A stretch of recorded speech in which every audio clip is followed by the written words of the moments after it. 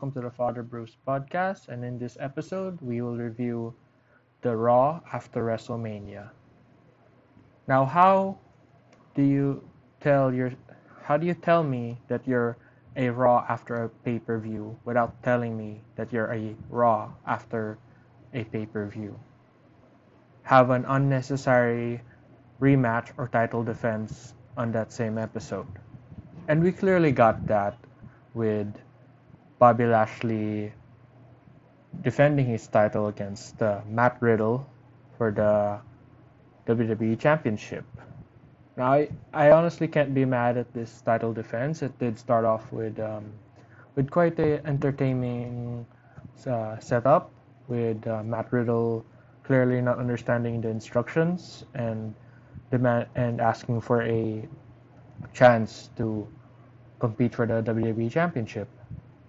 This, of course, was cleared by Bobby Lashley that that's not the stimulation, or not, that's not the case where he will provide this chance, but we got it anyway. And Bobby Lashley even mentioned the fact that Matt Riddle just basically lost the United States Championship the following night. This was a well entertaining match. In fact, personally, it was those type of match where, who knows, maybe the WWE would provide the shocker and have Matt Riddle accident um, winning this championship via a quick pinfall. But instead, we see Bobby Lashley winning this match instead of Matt Riddle, which is a good thing. It is great that they are providing more chances for Bobby Lashley to defend his WWE Championship, and we're really seeing that he is a great holder for the WWE Championship, and MVP truly is a great compliment to the title reign of Bobby Lashley. Another unnecessary title defense would be and rematch would be Asuka versus Rhea Ripley for the Raw Women's Championship.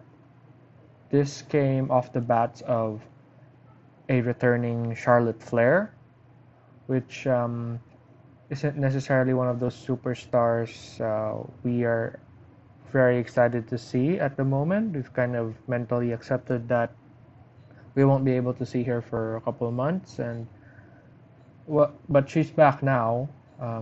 Not necessarily, again, not necessarily a pop that would want us to have her back, but she's here and she really claimed that she deserves to be in that championship and really claimed her legacy for as a Divas champion, a former women's champion of the WWE. Now, other matches in this card would be we see the return of the Viking Raiders going up against Shelton Benjamin and Cedric Alexander. I like the fact that Shelton Benjamin and Cedric Alexander are still a tag team, and they're going up against this returning Viking Raiders. And then I hope that there are more chances given to Cedric Alexander and Shelton Benjamin too. Who knows? Maybe it's about time they are drafted to SmackDown, where they have relatively a better tag team division.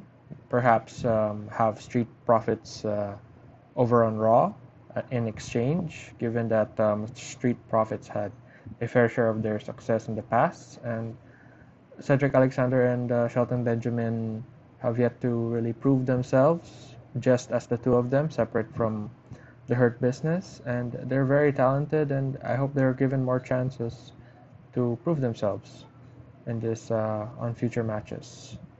It is also, of course, nice to see the Viking Raiders return, and for Vince to utilize these talents in the Viking Raiders.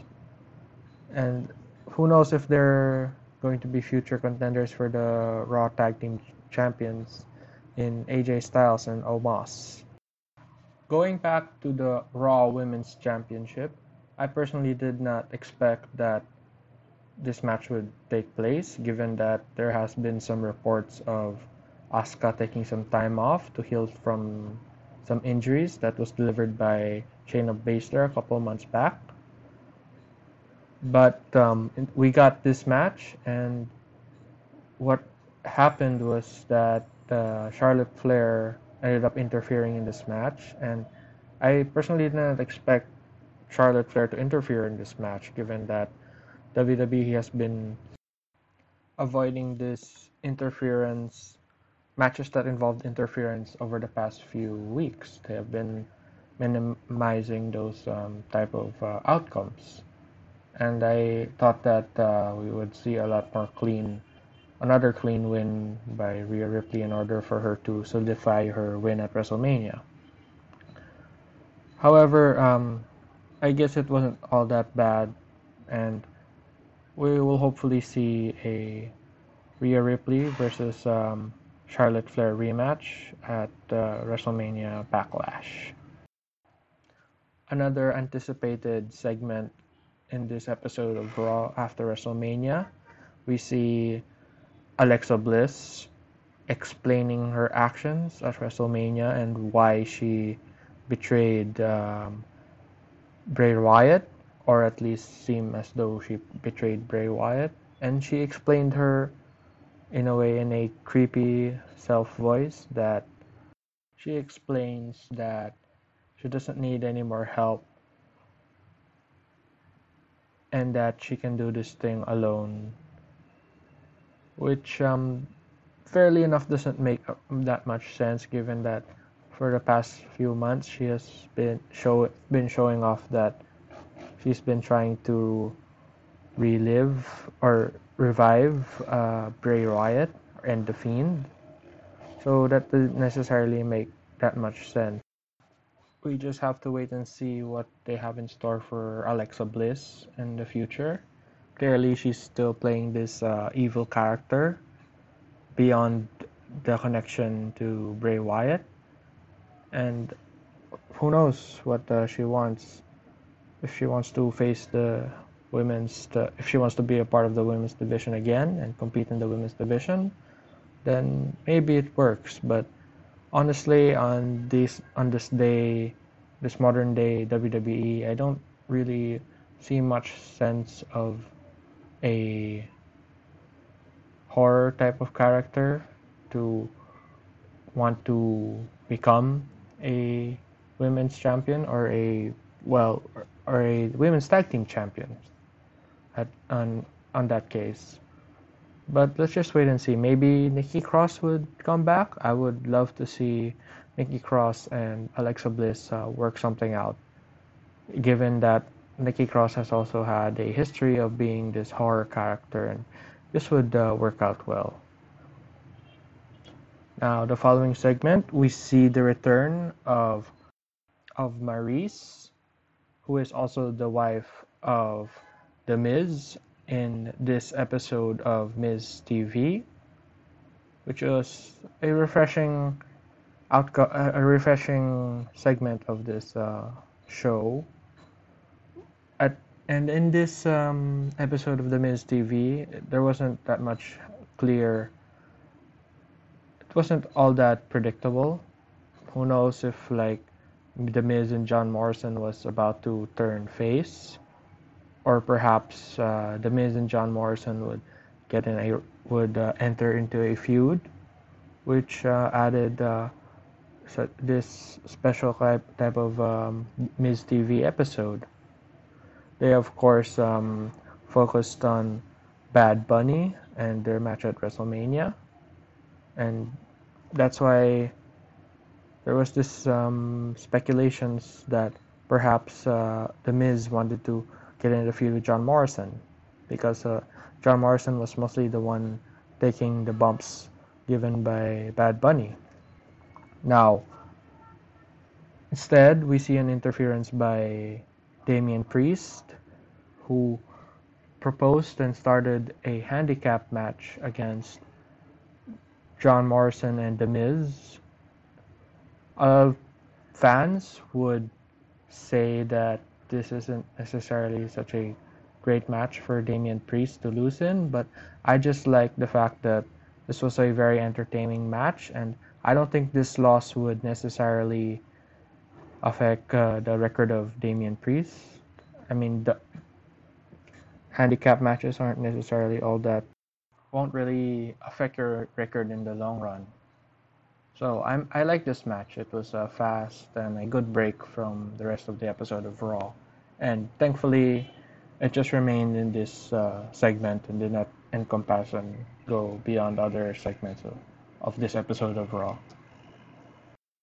In the middle of this episode of Raw, we are given an announcement that there would be a triple threat match involving Randy Orton versus Braun Strowman versus Drew McIntyre, and whoever would win that match would go on and face Bobby Lashley for the WWE Championship at WrestleMania Backlash. Now, I like this idea that Bobby Lashley could possibly face a different superstar on the following pay-per-view, which is WrestleMania Backlash. Further on the card, we see Nia Jax and Shayna Baszler, the women's tag team champions, face Dana Brooke and Mandy Rose. Wherein in this segment we see both Nia Jax and Shayna Baszler make fun of Dana Brooke, or was it Mandy Rose, who slipped on WrestleMania during their entrances. So this is yet again one of those moments where the WWE tries to amplify a mistake, a botch in a match or in an entrance, which was used with Titus O'Neil when he slipped and fell on his way to enter the Greatest Royal Rumble back in 2018. And they tried to play this off with Nia Jax as well, and tried to play that Nia Jax was trying to be this clumsy superstar, slipping off the ropes and all those things. Well, Nia Jax has been quite the accident or reckless wrestler as of late, and has caused injuries to notable superstars such as Kairi Sane last year. So it isn't truly false that Nia Jax is this completely safe type of superstar. However, I just wish that they wouldn't necessarily use this segment too much, and hopefully give more respect to the women's tag team champions and the women's tag team division. In this episode of Raw, we yet again see a new episode of the Firefly Funhouse, hosted by, of course, Bray Wyatt, the human version of Bray Wyatt. And this is the first episode of the Firefly Funhouse in well over 3 months. This was a simple and short episode of Firefly Funhouse, and him announcing that there's this new season of the Firefly Funhouse, and we yet again see old characters, old puppets of Bray Wyatt in this episode of the Firefly Funhouse. And we see Bray say that he's tired of those who are not loyal to him, and is happy to have his friends or his puppets on the show with him. It was short and it was what it needed to be. Hopefully Bray Wyatt gets tired of Randy Orton and actually faces someone that meets his match. The main event of Raw, we see, as already discussed, we see Randy Orton versus Braun Strowman versus Drew McIntyre. Whoever wins that match would face Bobby Lashley for the WWE Championship at WrestleMania Backlash. Now, this was a pretty decent triple threat match. It was what it needed to be, and it was a clean finish. it didn't make much sense to me that Randy Orton could deliver the RKO in a way that wasn't a surprised RKO, where he tries to stomp his fist on the ground and deliver the RKO. That rarely ever happens, wherein he delivers that without being countered. I guess somewhat uh, that somewhat derails the ability of Braun Strowman, but again, it's a triple threat match, and it did ended well with Drew McIntyre delivering the Claymore kick while Randy Orton was pinning Braun Strowman after delivering the RKO. I really did expect that there would be a return in this match, and it would be a fatal four-way match, but that's not something that we were given. At the end of the match, we see Bobby Lashley appear in the ramp, and he seemingly introduced former members of the Retribution in T-Bar and Mace.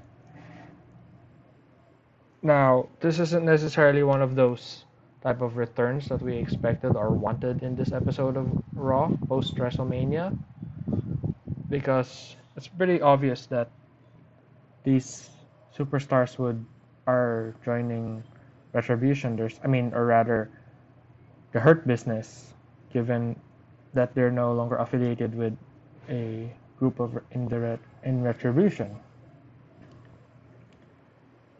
I think that overall this episode of Raw was one of those that are quite easier to watch. There aren't that much segments that felt as though it was trying to encompass and trying to lengthen the episode of Raw. So this felt a lot more like a SmackDown type of booking in a way. But again, there wasn't much returns or introductions of a new era type of post WrestleMania type of Raw. So it was overall underwhelming, but it did keep you to this in your seats with the hopes that the likes of Samoa Joe, Aleister Black, or whoever else that has not been seen on TV as of late could return.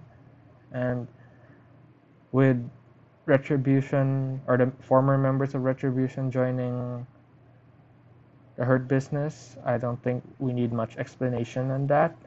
I don't think we need to wait one whole week to have that spelled in the wall. But MVP does show himself to be this mafia boss leader who would soon post record towards the Raw roster and the Raw locker room. And I'm excited to see that as long as it's booked well.